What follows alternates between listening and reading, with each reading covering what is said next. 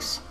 Привет и добро пожаловать в DataHeroes, подкаст о супергероях, которые работают с данными. Я ведущий подкаста Николай Валиотти. Кратко обо мне. Я кандидат экономических наук и занимаюсь анализом данных с 2009 года. Я успел поработать в крупных компаниях, в том числе в зарубежных, и сейчас руковожу консалтинговой компанией в области аналитики Валиотти Analytics и веду телеграм-канал и блог LeftJoin.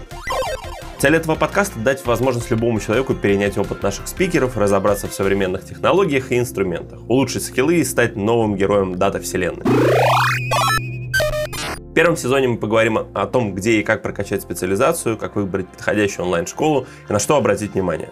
Узнаем, можно ли выучиться специализации абсолютно бесплатно, и вместе начнем погружение в мир аналитики, данных его героев и ситуаций, в которых надо делать выбор и принимать ответственные решения.